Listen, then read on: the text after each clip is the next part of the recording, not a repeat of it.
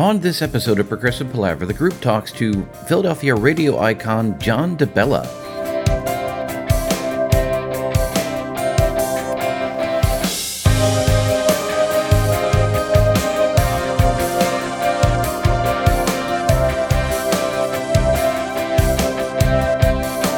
Hi and welcome to Progressive Palaver, a group of lifelong friends and appreciators of music discussing the greatest progressive rock bands album by album.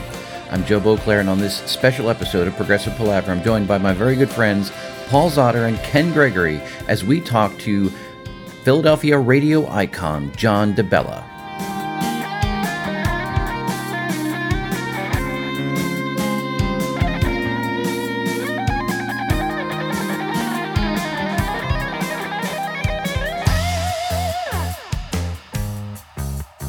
All right, so gentlemen, welcome to the Palaver. Today, as mentioned in the introduction, we are very honored and pleased to have with us Philadelphia radio icon John DeBella, who is he's been a fixture in Philly radio for as long as I've been alive, appearing on several prominent radio stations in the market, as well as currently, I guess, known for his community work in terms of the annual dog walk and the MGK turkey drop. So, John, thank you very much for joining us today. Well, you're very welcome. If I might, there's one more in there. Okay. I'm only bringing it up because it's going to be here in a month. Awesome. Is the Veterans Radiothon. Wonderful. So, yes. Okay, great. So we're real proud of that, and it's going to be a big year for us this year with that. So outstanding. A lot of great things in the auction. So there we go. Cool. So, John, we had you on. We asked you to be on the Palaver here today because it was brought to our attention by one of our listeners that you are a well documented Peter Gabriel fan, to the point of in the Morning Zoo days back when we were growing up, I believe that Peter was dubbed the patron saint of the Morning Zoo. So, yeah, there's a story behind that. I was hoping that there was. Would you care to share? I worked when I was in New York and I'm working on Long Island. I worked with a guy named Ray White, who unfortunately he's one of my best friends on the planet, and he passed away just a few weeks ago. He was a huge Peter Gabriel fan, a Genesis fan, but a huge Peter Gabriel fan. And I was doing mornings, he was doing afternoons, and I would refer to Peter as the patron saint of afternoon disc jockeys. Okay. That's how it started.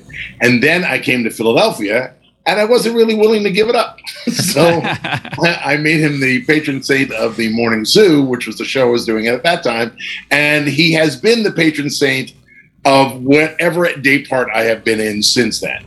Right. So now he's the patron saint of morning radio as far as we're concerned on MGK. Outstanding. So nice. Your fondness for Peter Gabriel and his music continues to this day.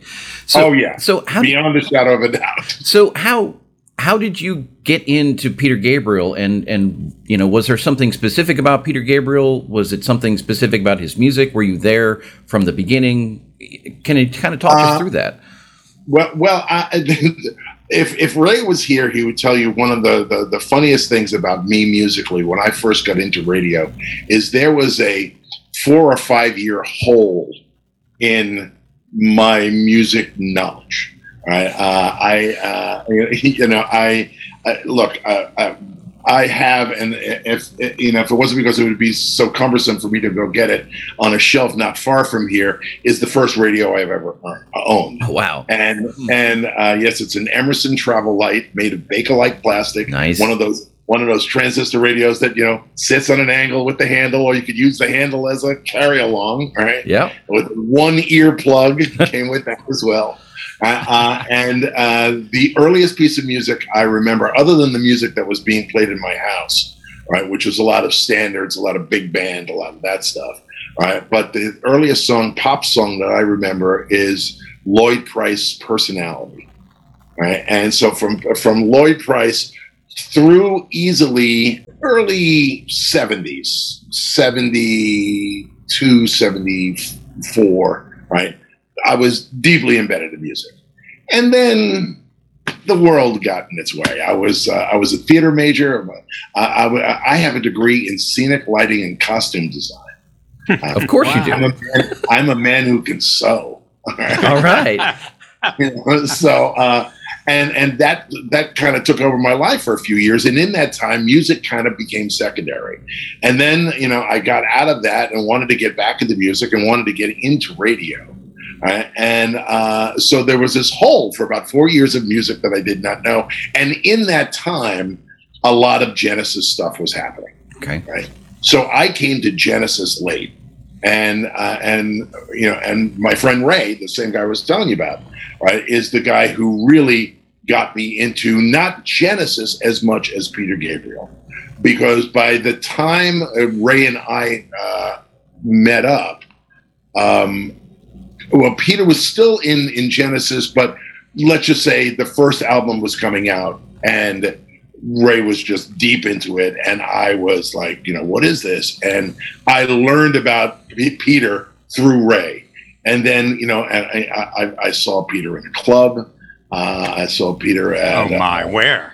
It was out there. I think it was probably the Bottom Line, right? I can even top that one. I saw Led Zeppelin in a bar. Oh, my God. Now you understand that T-shirt I was talking about. Yeah, absolutely. So it was Ray who turned me on to him, and that's how I found him. And I found him with the first Peter Gabriel album, right? Trying to figure out who the hell is Moribund the Burgermeister. It's a fair question, right? And why is he creeping through the windows? So but that's where it started, and then and Ray, who was the best interviewer I have ever known. I judge every interview I do by would Ray have done, what would Ray have done in this case? God, Ray would have done this so much better than me. But through Ray, I met Peter for the first time. And then the three of us really became really fast friends, and have been very tight for a very long time. Although my contact with Peter now really is more along the lines of if he's in the States, I see him, right? And because trying to get a hold of him when he's in England is it's a waste of time. Oh, really? It is, So you literally have been along with Peter from the beginning, then. But from the solo beginning. From the solo beginning, yeah. Right? Yeah. And so as we went through that catalog, right, it's a very interesting sort of musical journey through the first part of that catalog, and I've made the argument that the first two records were Peter sort of trying to figure out who he was as a solo artist. There was a lot of experimentation, looking into the corners type thing. And then by the third record, the Melt with Games, yeah, exactly. It started to sort of crystallize, ultimately manifesting itself, in So when you got into this, obviously, the first record resonated with you. What was your journey like discovering the records as they sort of came out in real time? Did it make sense? Were you tracking? Were you like, what's Peter thinking here? Do you have any... I can be very superficial when it comes to music. We can appreciate that. I kind of just... So I prefer to take it in as a listener, as somebody who would listen to my show would take it in. Okay. Right. Where it's like, to this day, I'll be in the studio and playing a record, and I'll throw my headphones on because the song's coming to an end, and I'll turn to one of the guys and go, he said what? For a song that I've played like 1,000 times, and you just hear this stuff over and over again. It wasn't until really maybe 5 or 6 years ago that I began to realize how incredible a bass player Paul McCartney was. Right? I mean, he is brilliant. If you spend the time and sit through Beatles records and just pay attention to the bass work, it's just amazing what the guy did. I was so busy learning about what was going on with these bands, learning about the songs, promoting these songs. Remember, I come from a radio world where I picked the records. Right. No one told me what to play. So it was very important to listen to the songs. What do I think my audience is going to like? And get into that. So I didn't really I just looked at each album as, okay, here's the next one, here's the next one. Yes, I could see the development from the first one to So, right? You know, and especially, you know, that's what it has no name. Some people I know call it Melt, but I just call it. Yeah. Yeah. Communicates it perfectly. Right, you know, yes. I have it autographed around here somewhere. Of course you do. So you were really coming at this from the perspective of a DJ. The new Peter Gabriel album comes out, and you're like, "What are my listeners going to want to listen to?" Right. That's a phenomenal perspective. Which made it interesting when So came out, and I'll tell you that story when we get to those So questions. Yeah. So, I mean, if you guys want to jump in, please do. But I'm kind of following this thread at this moment. Well, yeah, some foundation. So, thank you, John, for these years of service. And one of our listeners, and thank you for paying my mortgage. Well, I mean, and through indirectly through your advertisers, you had fans of Generation X throughout the entire region. And not only did the Philadelphia Signal cover the Philadelphia suburbs where we grew up and went to high school, but you had all of South Jersey, Delaware. You had a very powerful antenna from which to throw your voice. Right. And, you know, did you ever realize the impact that you would have? You know, we don't have oral traditions in music where we sit on the porch with our grandfathers and play banjo, but you are the new oral tradition. You have imparted this music on us. When did you realize the reach and the influence that was going on there? We were planning a week of shows at a place called, remember the Bortz building on like Fifth and Market? Yes. Okay. Still, there was a restaurant downstairs that was trying to be a Hard Rock, right? And it was the something Rock Cafe. I forget what it was. And we were going to do a week of live shows there, right? And and everyone was invited. And we had a bunch of guests who were going to come on. Some musicians were going to play. We were going to do a lot of the bits that we did on the show live in front of a studio audience, all that stuff. The day we get there, we're expecting 30 or 40 people to show up. There is a line going up Fifth Street, down Market, down Fourth, back up Chestnut, right to the, and we're going, and the place only held about, if you packed them in like sardines, it would be 100 people. And there were easily 300 or 400 outside. And that was before we got on the air. Wow. So that's when we began to realize, oh my God, I mean, we're popular, right? It got to a point where, and in this day and age, we were talking about like Preston and Steve earlier, right? As big as their numbers are, it wasn't like it was for us because the market size was different, the metering was different, the way everything was done. Basically, every third person in the city listened to the show. So you could walk down the street and go, no, yes, no, yes, no, yes. Yeah.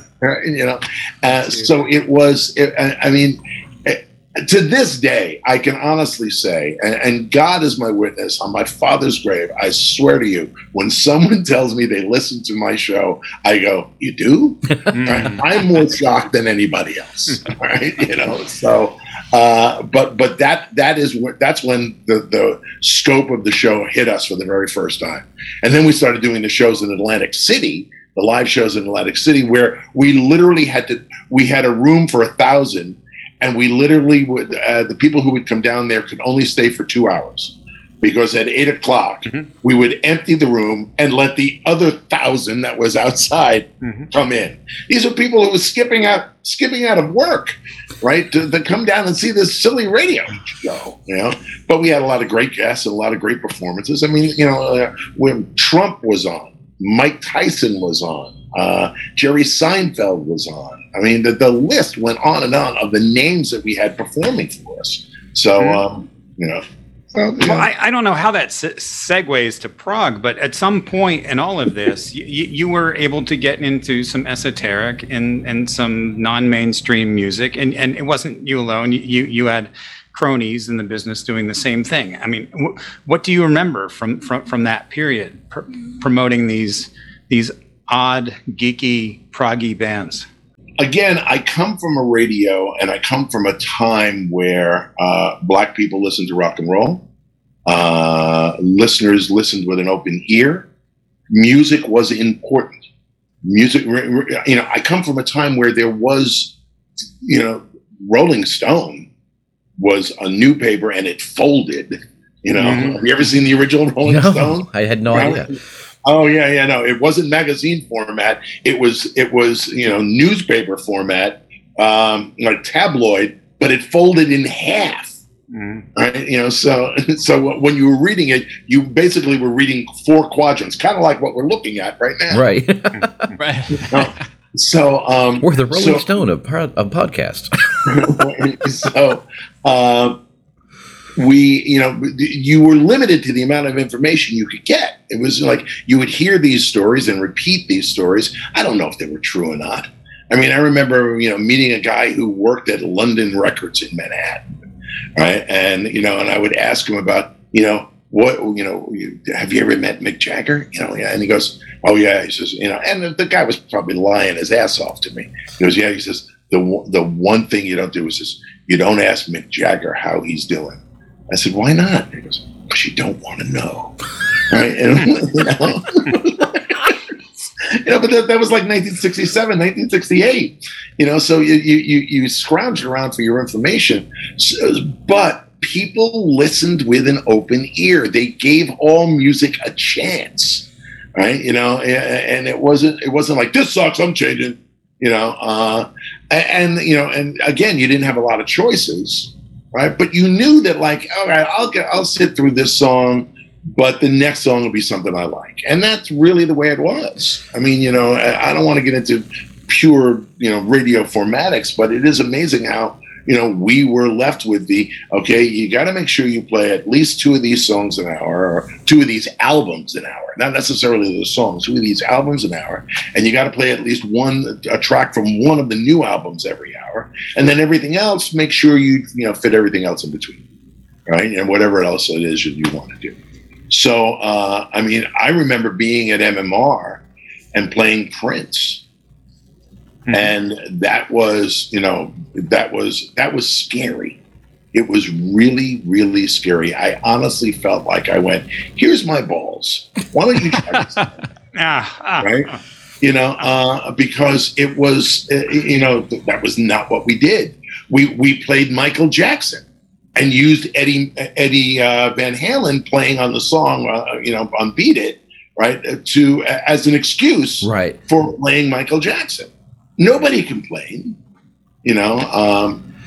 This openness that you're talking about, did you feel that was that a Philly thing, or was that a cultural thing sort of across the country? That was a cultural thing. That was a cultural thing across the country. I mean, in major market radio. Not in every market, but it was happening in San Francisco, it was happening in LA, it's happening in New York, happening in Boston, happening in Philly, happening in the DC area, really, as well. Chicago, maybe St. Louis, not in the Deep South. Not so much. Not so much.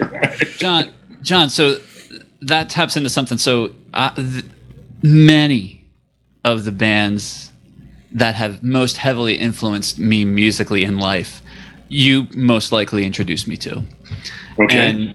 And so, should I apologize? Or are you? No. It's. I mean, like you're touching upon this thing. So there's this openness, and yet at the same time, you and many others, but from my experience, you were sort of this ambassador of sure, we had an open mind, but someone had to fill that with things. And and you mentioned the Michael Jackson and the Prince. Like, can you talk a little bit about that process? Like, when you would curate your show, like those spots that you had, like, how often did you feel like, okay, I'm taking a huge risk, but it's worth it because people are going to connect with this, versus, oh, they have to really hear this? Like, how did that all play out? There wasn't a lot of thought in it.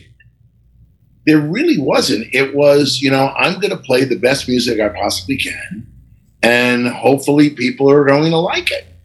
I mean, I did a bit when I was on Long Island, and I brought it to MMR with me, called the Screamer of the Week. Yep, I remember. And the Screamer of the Week was, and it was not an original bit. I mean, they did a bit like that in 50s radio. You know, it's like it was the hot song of the week, right? But we included the listeners making a pick on it, and every jock on the station picking a song. So everybody would pick some new song that came out in the past week, right? Or, you know, or during the course of that month, right? And, okay, and I'm picking this one, and Joe Bonadato's picking this one, and Pierre's picking this one, and so on down the line. And then people would call in and vote, and we would play two of them every hour throughout the show. Right? And, people were just, you know, they were just open to it. They understood the process. But that bit started because of Joan Jett.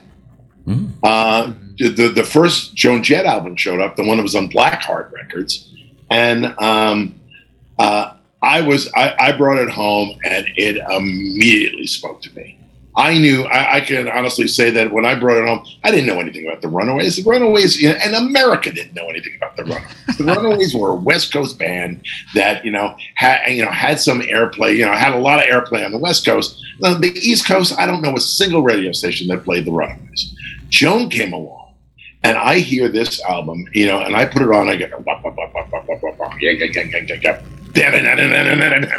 then she goes into Bad Reputation, and I went, oh man, this is it. This is the shit, right?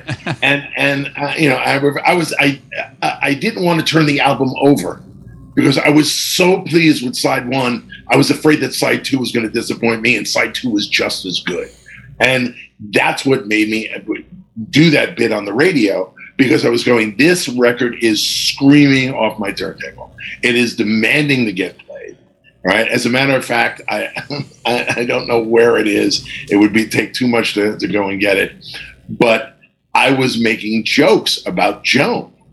All right, about this album is fantastic. This album is just so good, right? But I don't know who this girl thinks she is. I mean, she sits here, she's trying to make me believe that she's so tough. Like, I drink motor oil and my bicycle doesn't have teeth, So, and one day the phone rings. Little do I know, Joan lives in the area. Oh yeah, she was born somewhere near Lankenau or something. No. She was born in Lansdale, right? Oh, okay. But she was living. I was working on Long Island at the time, and she was living in Long Beach, Long Island. So the station came booming in, and the phone rings, and he goes, "Who's this?" And I said, "This is John DeVal. You the guy on the radio? Yeah, I'm the guy on the radio." And it says, I appreciate you playing my song, but you start talking about how tough I am. I'm tough. I'll come over there. I said, you're so tough, lady. Why don't you come down? Why don't you come down here? And you just drop my pants. Steve, you're tough enough to do that. She did. So there you go. And I just got, and Kenny Laguna, her manager, just bumped into a picture of the two of us in the studio, right? We look like children. I bet. Right? Sure. And I would do anything. I thought I was the fattest man on the planet, and I would do anything to be that thing. So, but that's how the Screamer came about, and the Screamer gave us the doorway to introduce lots of new music. To use Paul's phrase, as you're curating your show, and you're right. The new Peter Gabriel comes out. And, right. and you want to, you're thinking about what track do you want to play on this record for your listeners. Mm-hmm. Was there any thought in your mind of, this is pretty weird, how do I do this? Or because because you listen to the album, and without fail there's going to be, the first time you hear the album, you hear the standout track. You hear the one that goes, this is the one you should play. Okay. Right. The hard part is finding song 3. Right. Like a lot of albums, it's rare. A lot of albums, you didn't even get a song 2, right? Especially nowadays. Right. And if it wasn't for that, we would have never had Napster. Right. So. Wow. Because, we've talked on our podcast a lot about, again, the trick, if that's the right word, or the gimmick on the third Peter Gabriel record is the No Cymbals, which, you know, and you talk about sort of superficially listening to music. I mean, I listened to that, you know, all the time I was growing up, and it wasn't until we started this podcast about 4 years ago that I was, you know, actually doing research into things, and it's like, wait, there are no cymbals on that record? And you listen to it, and you're like, yeah, there are no cymbals on that record. But, you know, so, and Peter himself, or I should, not Peter himself, a lot of Peter's song structures and song topics are not usual either. But again, in until you get to So. Until you get to So, you're absolutely right. So through that first part, you know, it seemed like the fact that Peter was as popular as he was and got as much radio play in the Philly area seems, in retrospect, to be a curious sort of thing. I mean, but was there any accommodation or any knowledge that it was different music compared to other things? No, because, I mean, look, there was a time in Philadelphia where a radio station could play Genesis, Yes, Peter Gabriel, David Bowie, right? Maybe another band or two, and succeed. Right. Because it was such a prog rock town. I mean, there are people who, to this day, why don't you play UFO? Right? You know, it's like, because no one other than you remembers that. Now, not that they were a bad band. It's just that, you know, it's like they never had a real hit. They had radio hits, but never a real hit. Right? So that thinking, I mean, it never entered my mind until you mentioned the cymbal things. I even forgot that. Yeah. Right? That there are no cymbals on it, right? And I should know, because this is really going to get you. I have cassettes of the basic tracks from that album and from So without vocals and just him working out the sounds. Get out of town. Wow. That is amazing. Yeah. So. Okay. Wow, that's amazing. That is amazing. And so this opens up a whole new avenue. And it sort of leads us into the So, as I call it, inflection point, because a lot of things sort of seem to come together in So. So was, you know, that was what, 86 when Genesis broke huge, So broke, you know, huge, I guess, and GTR was doing their thing. So all 5 members of Genesis were like everywhere at this point. Right.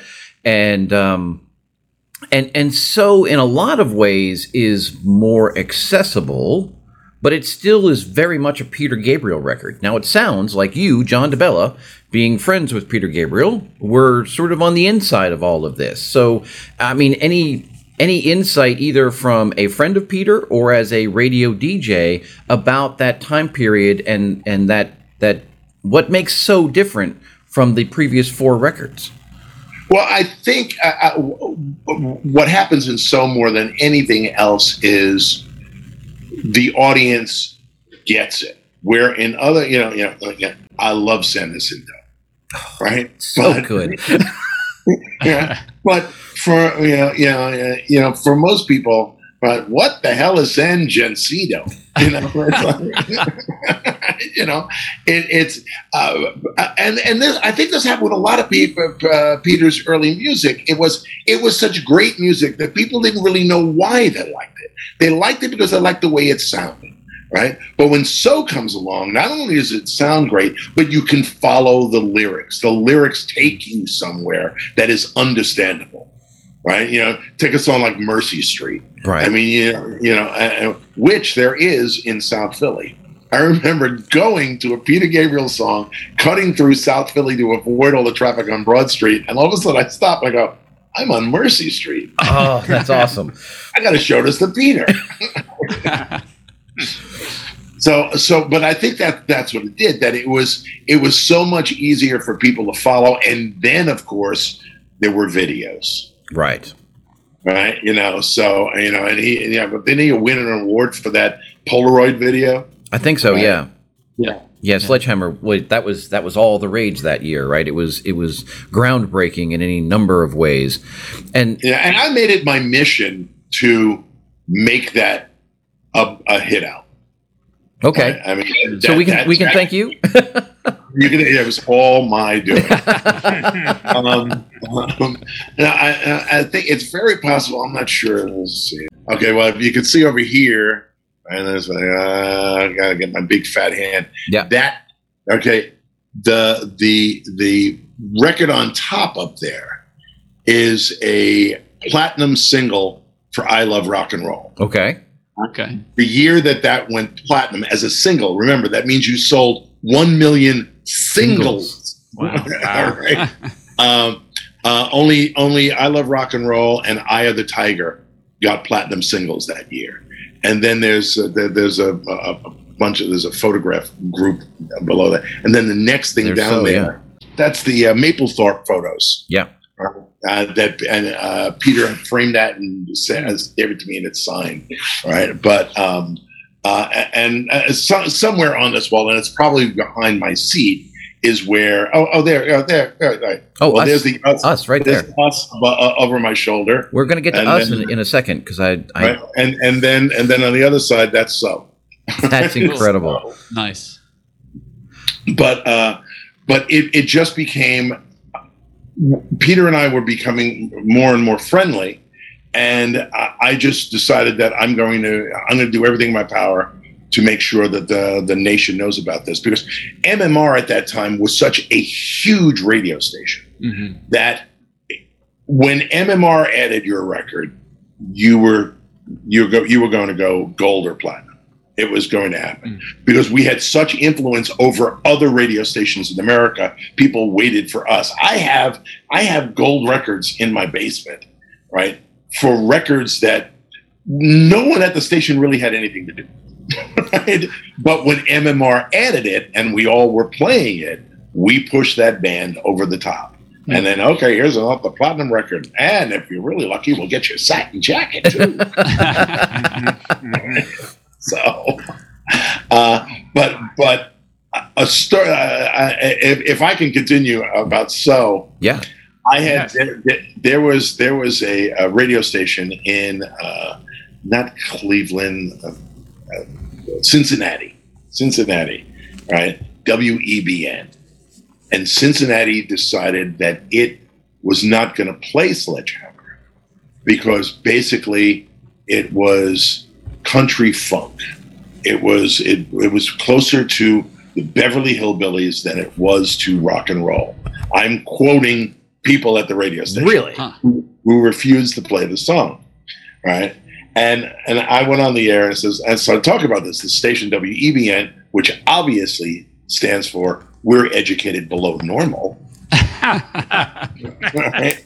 And we need to do something about this. So I went out and bought 100 hammers, and went out on the street and said, "Look, on tomorrow morning I'm going to be on the corner of 19th and Walnut Street." And I'm going to have these hammers, and they can't all come from me here at the station, right? And it can't be the same handwriting. It can't be a label or something like that, right? I need people to stop by, put in their return address, mail it to. We'll give you the address to write on the envelope, right? And we'll pay the postage and all that. And we sent 100 hammers to WEBN, right? And they were nice enough to donate them to Habitat for Humanity or something like that. Right. But they got the point and they added the record. Oh wow! So that let's say more than anything else, that probably sealed my friendship, right, with Peter. Right. And his manager, I forget her name, right, but his manager at the time was like, "Peter, John's doing a lot of wacky stuff, and it's helping." So I have a lot of So stuff. Right? That is amazing. I mean, and we've already recorded our episode on So, but growing up and being the age we were, Gen Xers were always like a step behind all the cool stuff. To your T-shirt point earlier, I guess we realized your influence in the Philadelphia market, but I guess I had no clue that we were sitting at the epicenter of at least the U.S. So phenomenon. That is incredible to find out. Well, MMR and the Morning Zoo at the time we were breaking serious ground. I mean, and it got to the point that everybody thought that, well, all you had to do was put a couple of wacky guys in the studio and make sure one of them had a horn, and call it the Morning Zoo, and you immediately become number one. And I tried to explain it wasn't the package; it was the content. Yeah. Right. And a lot of them, went their merry way, and we continued. So you made it a point. You were going to promote, so you were going to make it a big record. Were you surprised by how large that record wound up being? No, not really, because I heard it. Yeah. I knew, and it was the damn middle of the 80s, right? And it was, it was. You had all these other bands. You had all those 80s bands coming out. There was Simple Minds and, and ABC and Depeche Mode and OMD and, and a lot of other bands with letters. And here was Peter with this album, which wasn't, a lot of that stuff was very electronic. A lot of that stuff coming out of England was very electronic, right? But, here was Peter with this album it was still rock and roll. It was still, prog, right? Mm-hmm. But it was really understandable, right? I mean, when you get into a lot of prog rock, it's really more about the sound and the playing than it is about the words and the message, right? Yes. Right? Yes has done songs with messages, right? Seen All Good People. Yeah, there's a song, with a message, But overall, most of their songs, like, what are they singing about? Exactly. But it sounds great. I love it. You know. So prog rock, I always looked at it. It's more about sound and power and performance than it is about songwriting. Because it's more orchestral. It's more classical, and all of those guys, for the most part, were classically trained. I mean, look at Wakeman. Yeah. Wakeman has more organ albums than he does rock albums.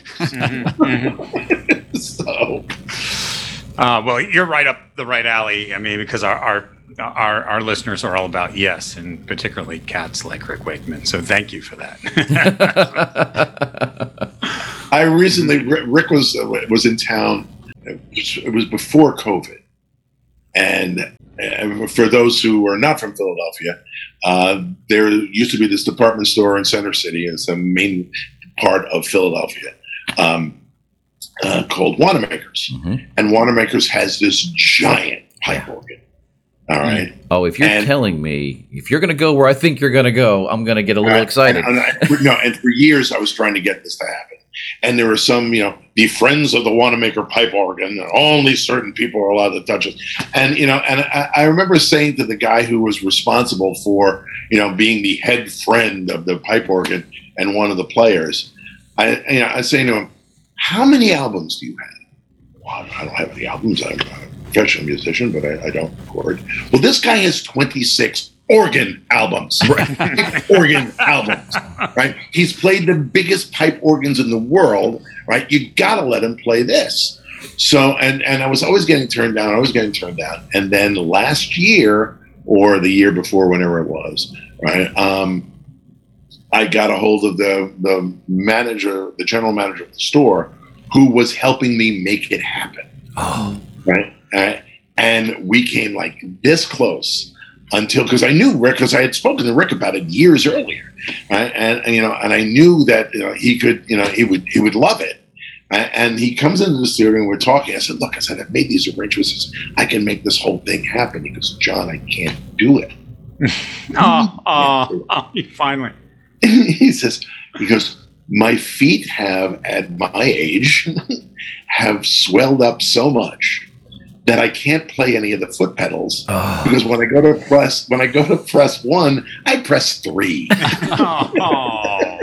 Oh no! Right? So it never happened. So that is one fun man, though. I totally believe that, and it's funny. So two sort of stories from our side on that.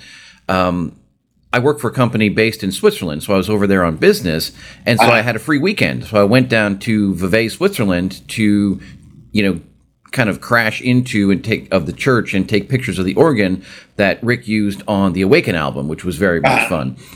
Oh, and then the other part. So what was it? 2017, Paul, when we did our 3 ARW shows in and around the Philadelphia area. The third one we went to was in Philly at whatever the wonderful facility that was. The Kimmel Center. Yeah.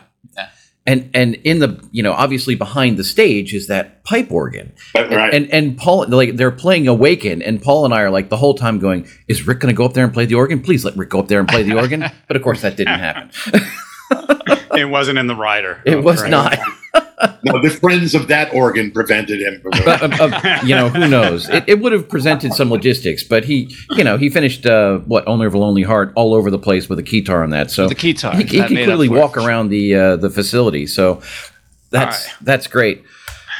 Not to keep you all Friday, but did you ever have access to Lidditz PA? And yes, used to come to Pennsylvania and do all their rehearsals and their theater in the round and all that.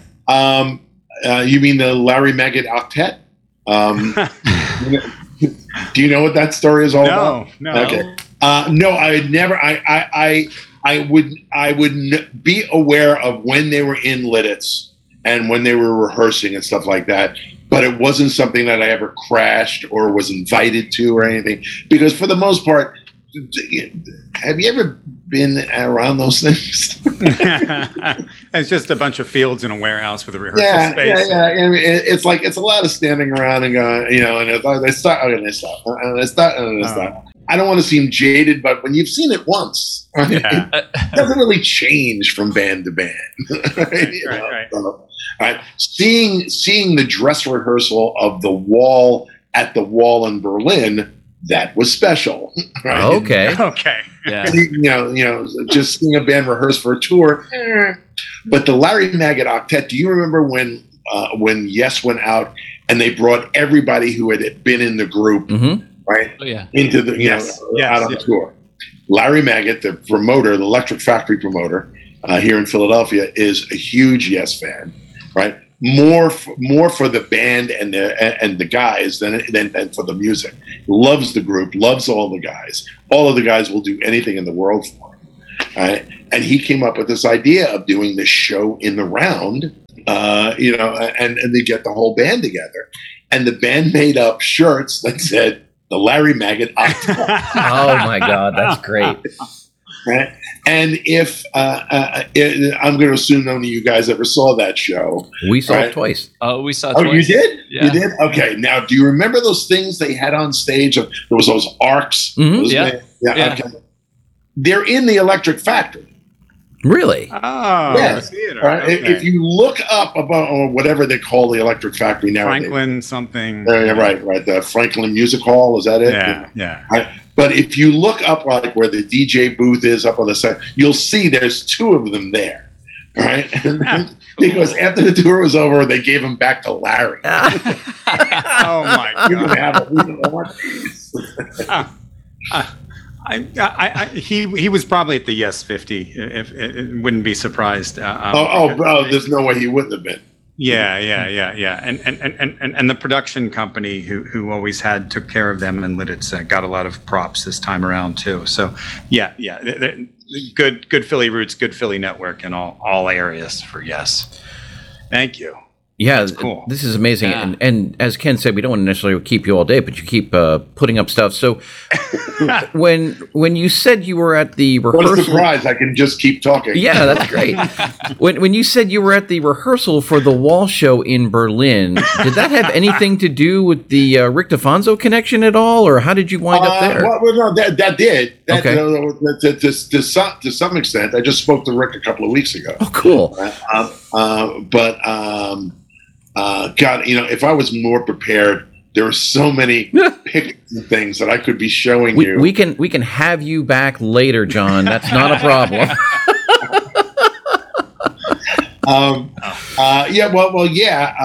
Actually, that started long before the dress rehearsal. I was in London doing a week of radio shows. Rick was in London rehearsing with Roger, Mm-hmm. right, for those shows, and we were doing a week of shows from Bill Wyman's Sticky Fingers restaurant. Okay, cool. So when the shows were over with, I was spending time hanging with Rick and a couple of other friends, and I'm trying to remember, not Andy Fairweather Lowe, but one day, right, while we were there, Rick says to me, he says, "Hey," he says, "you want to take a ride with me?" And I said, "Where you going?" He says, "I have to go to Roger's house, right, and pick up some stuff." And I go, "Right, you go to Roger Waters' house?" "Yeah, I'll go to Roger Waters." Right?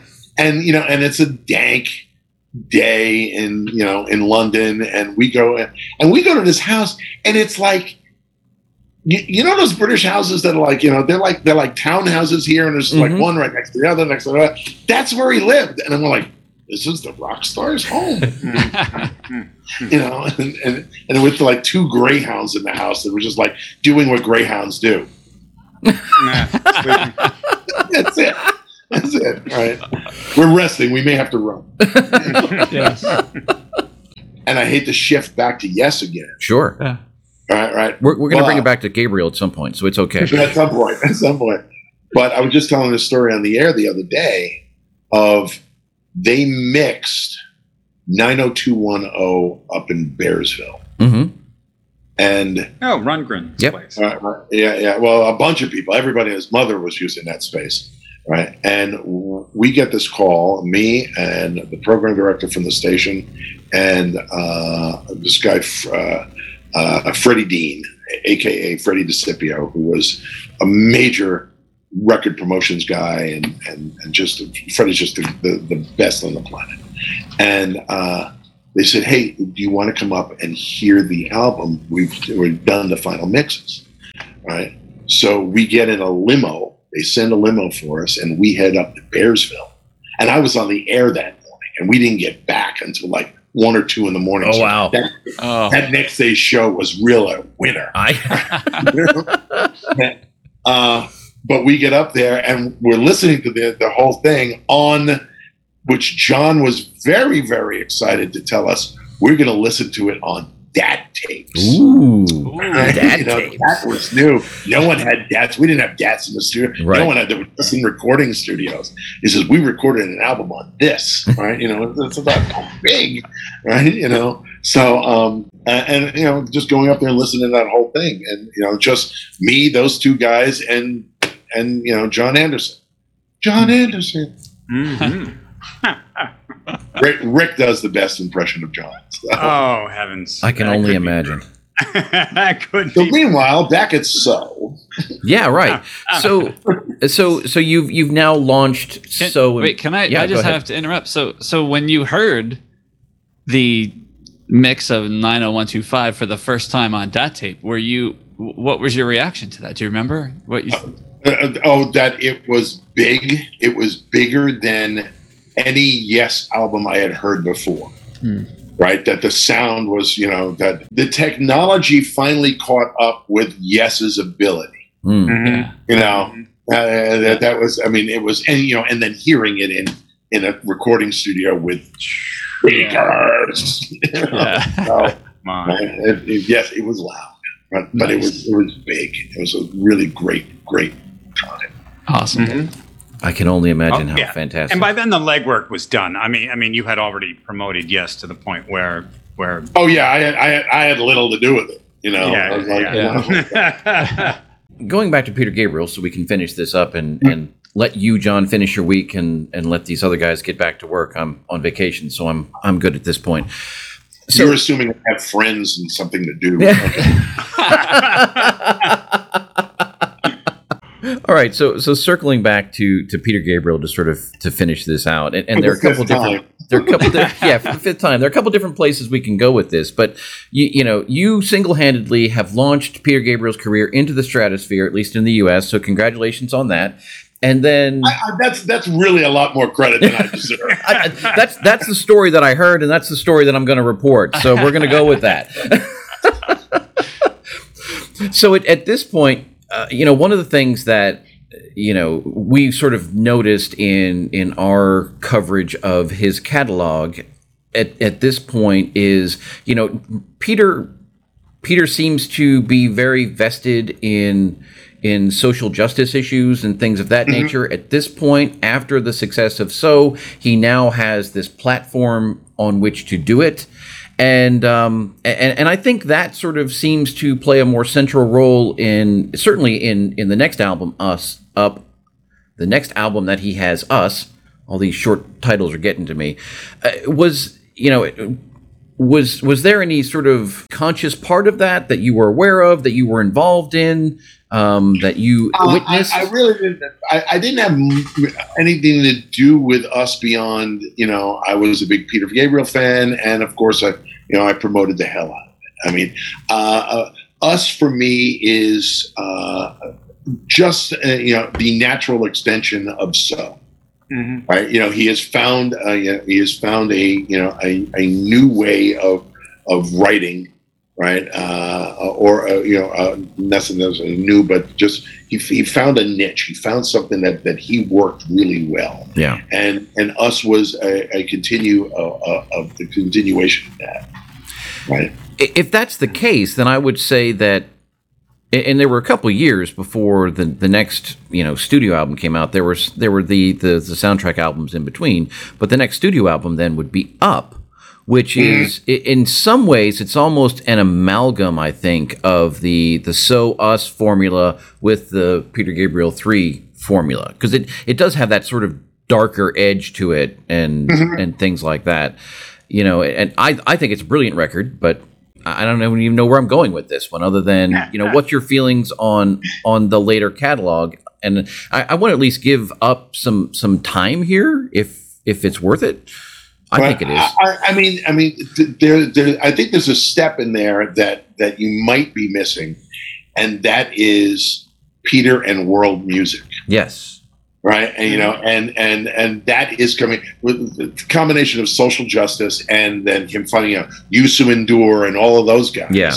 Right. And really bringing world music to the forefront. And remember, do you remember that big event he was going to do? I forget what the hell the name of it was. Was it WOMAD? WOMAD. Yeah. Right. And there was a reason to come up with a new album, right? We needed money. That's right. Right. He went broke. Yeah. After Us, I think that's around the time that I got out of radio for the first time. Right? It's like Don Corleone. I try to get out, and they keep pulling me back in. Right? Not that I lost touch with Peter, but I put music away again for about a year, right? and then I came back because I was getting married again. And when you get married, I was fortunate enough that I made great money through the 80s. I invested well. My business manager told me that if I didn't want to, as long as I didn't change anything in my life, I couldn't buy any more houses. I could get a new car every few years, right? But for the most part, I was set, right? And then I told him I wanted to get married again, and he told me that I didn't have enough money anymore. So I stopped collecting cars and sold them off and bought a different house and got back into radio. But at that time, that's when all of the modern rock stuff started coming along. That's when we were getting the Spin Doctors and the Foo Fighters and Nirvana and all of those bands are coming along, and I found that very exciting because this is the hardest thing for people to believe. But in the late 70s, early 80s, prior to me getting to MMR, I was a punk. I was Mr. Punk Rock. Really? I had hair. You ready for this one? I cut my hair real short. Right? I still had hair on the top of my head. I cut my hair real short and dyed it blonde so that when it came back in, all of the ends of my hair would have these tiny little blonde. I had at one point I had a rat tail at one time that was pink and purple. Spent a lot of time at CBGB. CBGB's, where you could watch the syphilis jump off the wall. But so when active rock started, that really spoke to me, and again that's the reason why the Joan Jett album, right? I found that so exciting because I like that real balls rock and roll. I started my show this morning with "Running Down a Dream" from Tom Petty. Okay, and it's like there's no better way to start a radio program. And I literally came in when the song was over. I said, "I'm sorry, folks." I said, "We're going to play a lot of music today, but I'm not going to top that 5 minutes." I said, "That there is no better song to start a radio program with than that song." So. No, we spent time in previous podcasts talking about the new wave movement and the punk movement, and the journalists had their revenge on the prog crowd in the late 70s. The journalists have effectively neutralized and brought the new crop of artists. And then in our podcast, for our purposes, we talked about how Peter survived that. Yeah. But again, early on, Peter came out of prog and then became, for me, he was an identity, a style all of his own, right? Yeah, it was based in that, right? But I didn't find it to be as prog as Genesis was when he was in it, as Yes was at that time, right? So yeah. I mean, he managed to escape it, but then again, look. The only, I give so little credit to two sections of the music business. One is the record companies themselves. I have no pity for any record company because everything they did to themselves, and that's why it's like that's why we got Napster. I made that reference earlier. It's like you say to some kid, "We're going to pay." Remember how much CDs were at that time? You were paying like, $14, $16, $18 for a damn CD, and you go out and buy Oasis, and it has one friggin' song on it, and the rest of it's okay. So, your friend says, "Oh, I want to go buy that." He says, "Don't worry about it. So I'll make you a copy." Right? And then Napster comes along, and everybody's trading along. Who did that? The record companies did that. The record companies got rid of their A&R guys. They got rid of these men who nurtured these bands along, and they just started signing all of these bands that had, "Hey, that's a great song," and then nothing to back them up, no future, no, didn't take their time and nurture that act, put them out there. Their one song does great, and then boom, they're over and done, right? That's one, and music critics. There were some great ones again in the 60s, in the 70s, but as we progressed, they just they know so much more than us. So remember, these are the people who thought Led Zeppelin sucked. Right. The Eagles weren't going to get anywhere. It's like they trashed all of these bands. The amount of bands that they trash, it's just like, please, I just hate them. I always have. I don't mind if they, I don't mind, music reporters who bring me up to speed of what's going on. I thank those people a lot. But music critics, you know what they say about opinions. That's right. Well, I feel like we're winding down, but we're not just prog heads. Okay. Joe has been to many Hooters shows, and you can testify to how they came up through Philly Rock Radio. My first concert was Robert Hazard and the Heroes at Delaware Valley Agricultural College in the gymnasium. Not be agricultural. I know.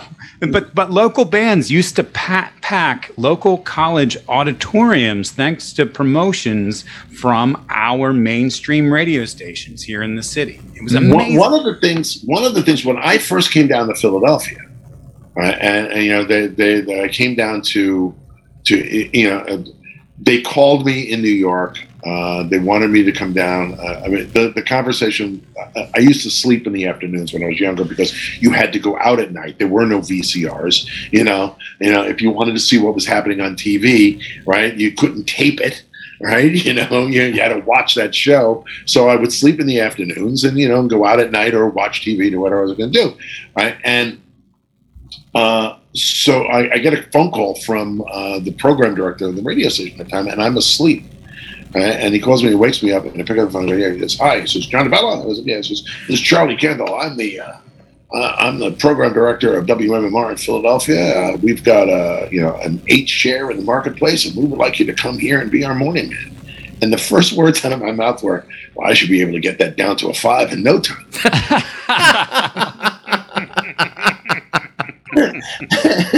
And he goes, "What?" And he goes, "What? You are the wise ass they say you are. That's why you called." That's what you wanted, right? Do you do a Charlie Kendall imitation? Because he is the iconic voice of local radio. Right. What do you mean? Philadelphia. That guy. Yeah, I met him. Yeah. Right. But I came down to Philly to not really interview. I really kind of had the job, but I wanted to see, do I want to live here? Do I want to, what's this town like? I mean, in New York, we were basically afraid of coming to Philadelphia, because that's back in the Rizzo days. And, if you were a hippie, right, well, here, hello, let me introduce you to my billy club, right?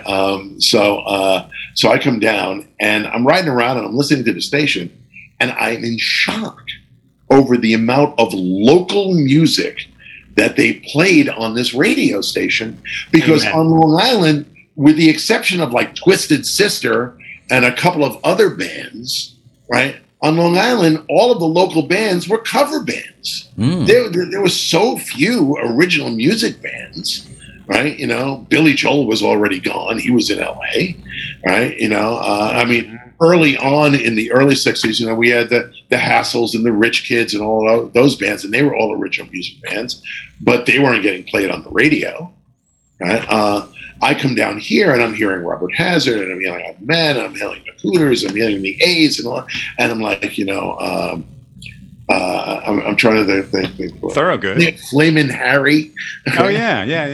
Harry. George Thorogood. Well, we were playing George Thorogood. By that time, George was already a recording artist, right? So we had George Thorogood records up in New York. And I was like, oh my God, this is really refreshing. Right, and then within the first 3 months of my living here, they closed down Emerald City, and the London Victory Club burned to the ground. Literally, I was there on Tuesday. It was gone on Wednesday. Holy cats! Oh, no. You don't take any credit for that, though, right? No, none at all. None at all. We had the Chestnut Cabaret, the Empire Rock Club. We had South Street. I mean, this place was amazing. Mm-hmm. No, it was. But, it's like a lot of that will never come back. It'll never return.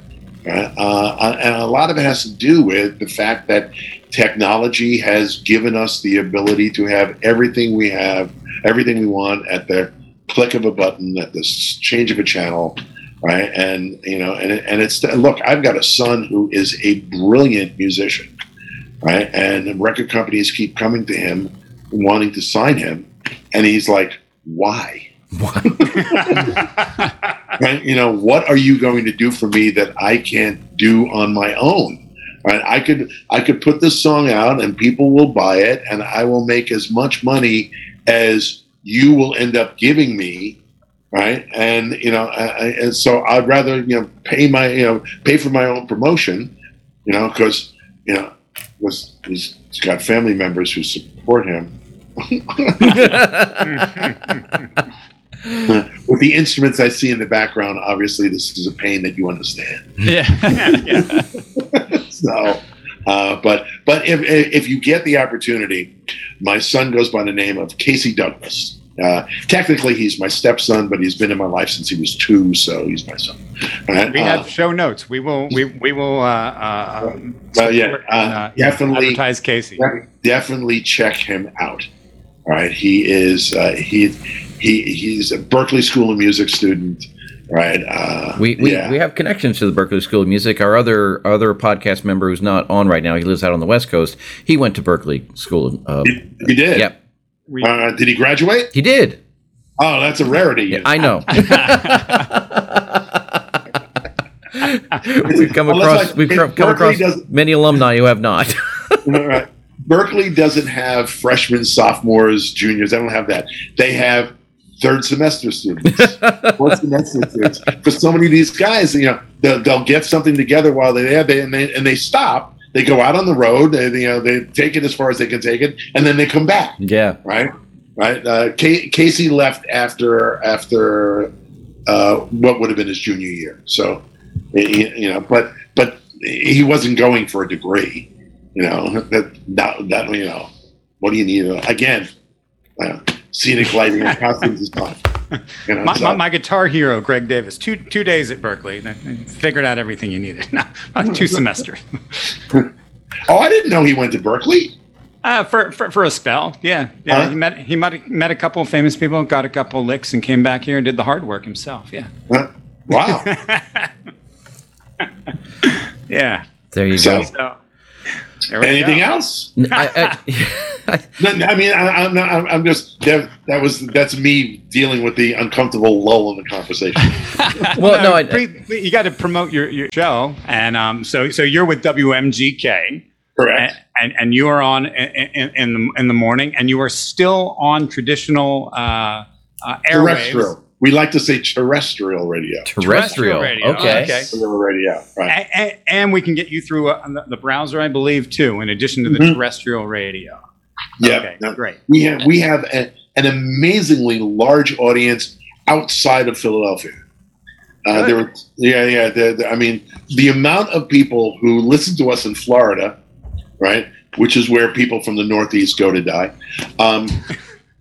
They're on the air. They take part in bits. We'll have a phone top. I go, hey, this is Bob. Where are you calling from? Boca Raton. Okay. Right. So you retained your Philly fans no matter where they went. Oh yeah. Sure. It's frightening. Right? I have a friend who lives in Delray and has a few businesses in Delray. Was down visiting him, and we're walking on Atlantic Avenue, which is like this restaurant row, which is spectacular street, right? And I'm walking, and as we're walking, people going, "Bella!" I'm like, really? I'm 1,500 miles from home. Really? So, you were part of the package. They moved Wawa down there, and you had to be part of that. There it is. I'll tell you what. Delray is one of my favorite places, and Atlantic Avenue is.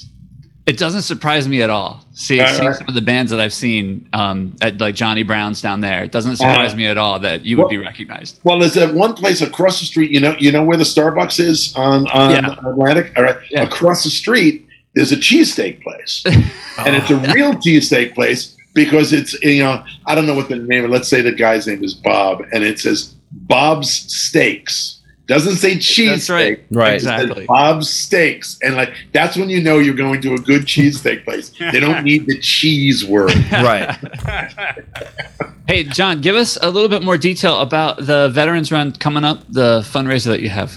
Okay. The Veterans Radiothon is something that started, 15, 16 years ago. I came home one day. Look, you asked a question and you're talking to DeBella, so it's a long story. Yeah.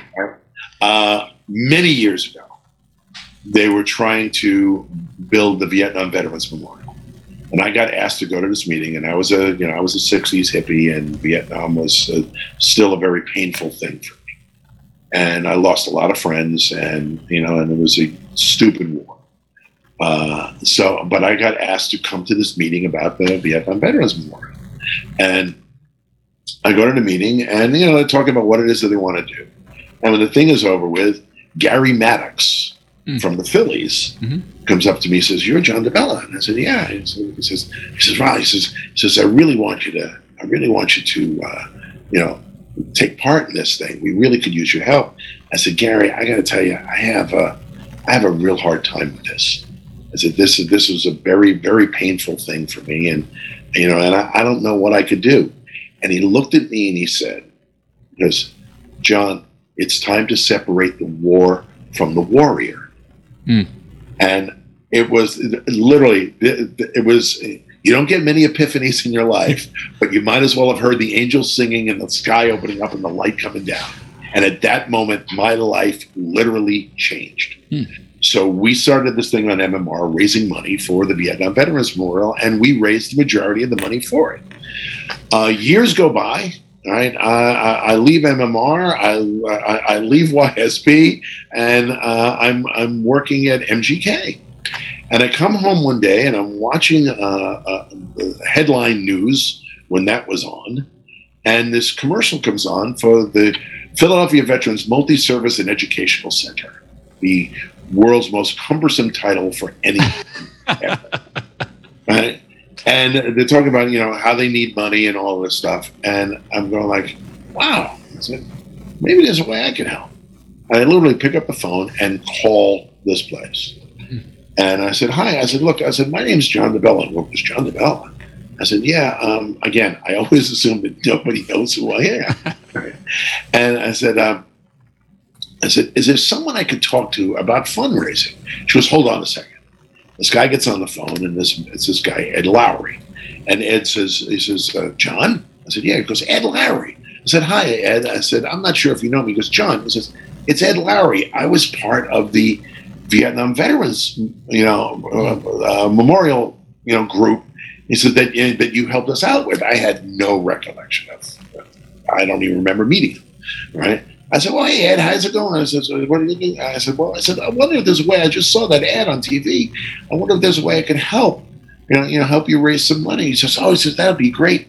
He goes, he says, we do this thing with the Geater every year. For those who don't know the Geater, it's Jerry Blavat, who was a 50s and 60s disc jockey, Sure, yeah.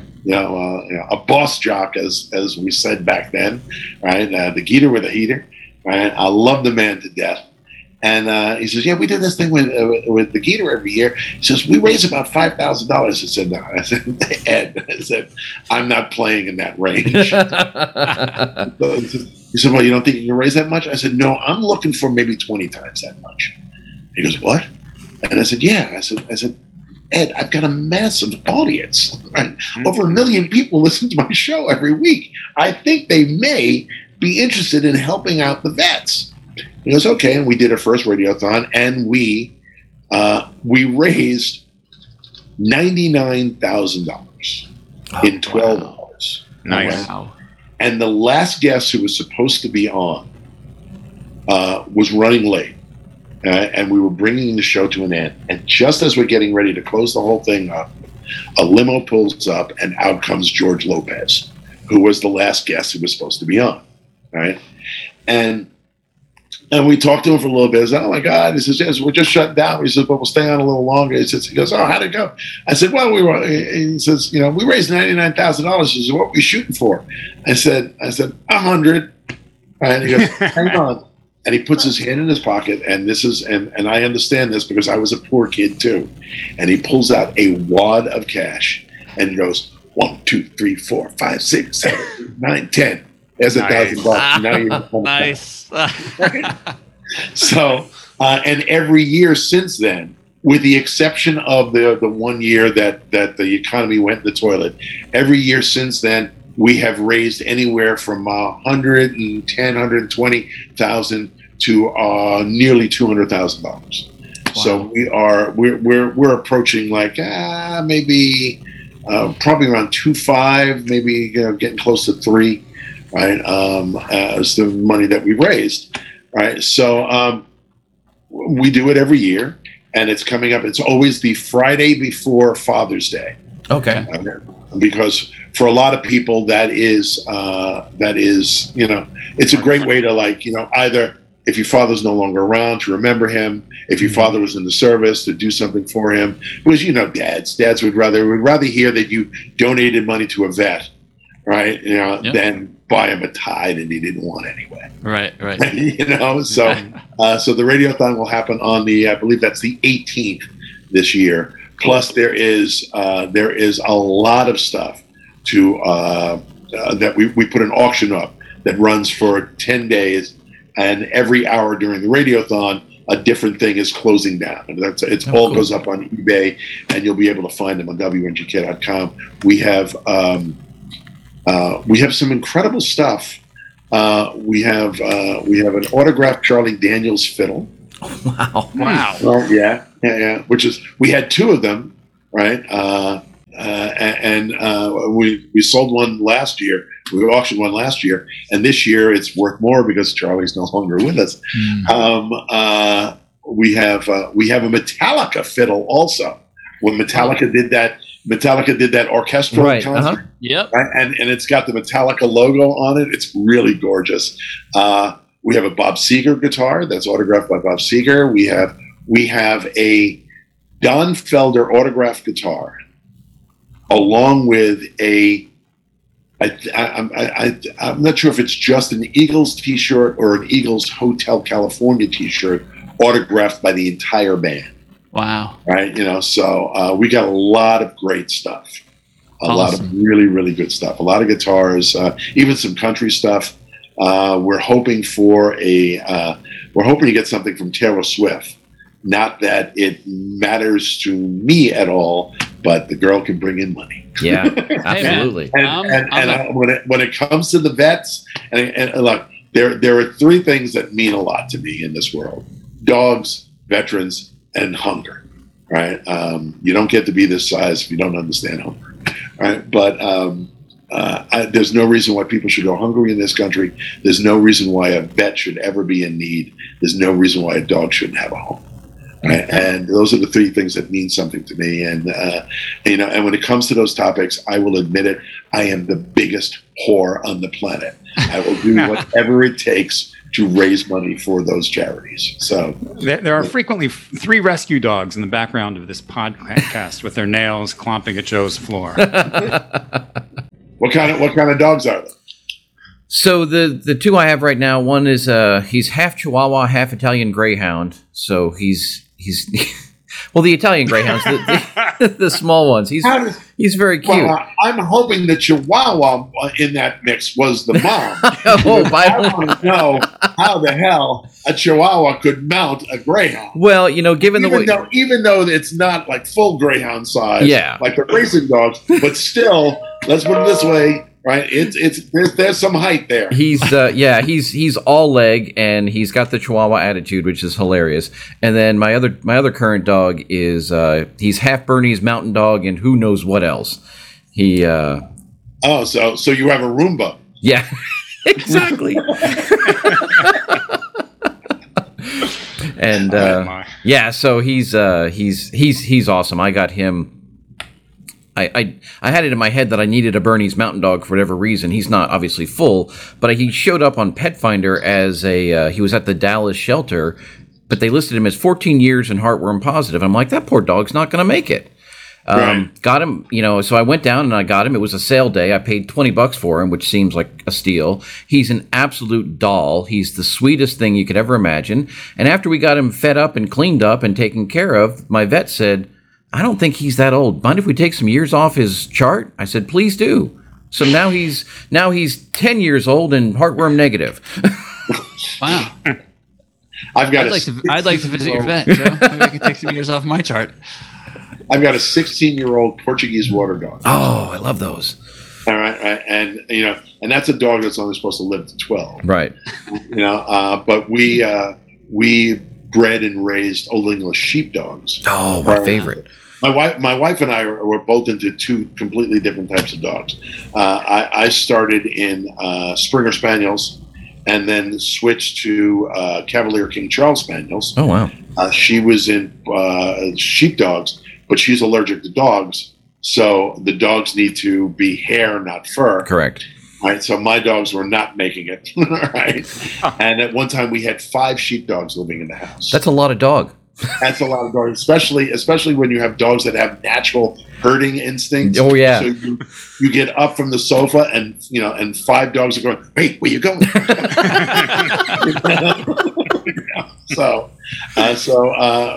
it got to the point, and then when they get old, they can't climb stairs, and I was like, "Honey, I can't carry 75, 80 pounds of dog up a flight of stairs when I'm, 75, right? We have to get out of these dogs.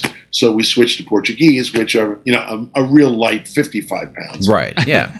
No problem. Where do you post this? And we're just online like everybody else. We're on Spotify. Joe, do the speech. Where are we? You might as well do the outro for John and hone in your radio skills with a legend. Maybe he can coach you. That seems like as good a spot as any to finish this out. John, this was absolutely fantastic. I certainly appreciate all of your time here today. I had a blast. Please have me back. Well, we trust me. We look forward. I think I can envision a new, a new type of podcast episode, Story Time with John. We can set up whatever we want to with that. And we certainly hope that we do have you back in the future, and wish you all the luck, and look forward to speaking with you in the future. So, to all of our listeners, we hope you've enjoyed the conversation. We've enjoyed sharing it with you as always, and we look forward to your thoughts, comments, feedback, and questions. You can reach us on Instagram, Facebook, or Twitter. We are at ProgPala on all of those, or search for Progressive Palaver. You're welcome to email us. Our email address is progpala, that's PROGPALA @gmail.com. Progressive Palaver is available for subscription and download on Apple Podcasts, Google Podcasts, Spotify, Pandora, or presumably wherever you find your podcast, and we are, as always, hosted on SoundCloud. So until next time, thanks for listening.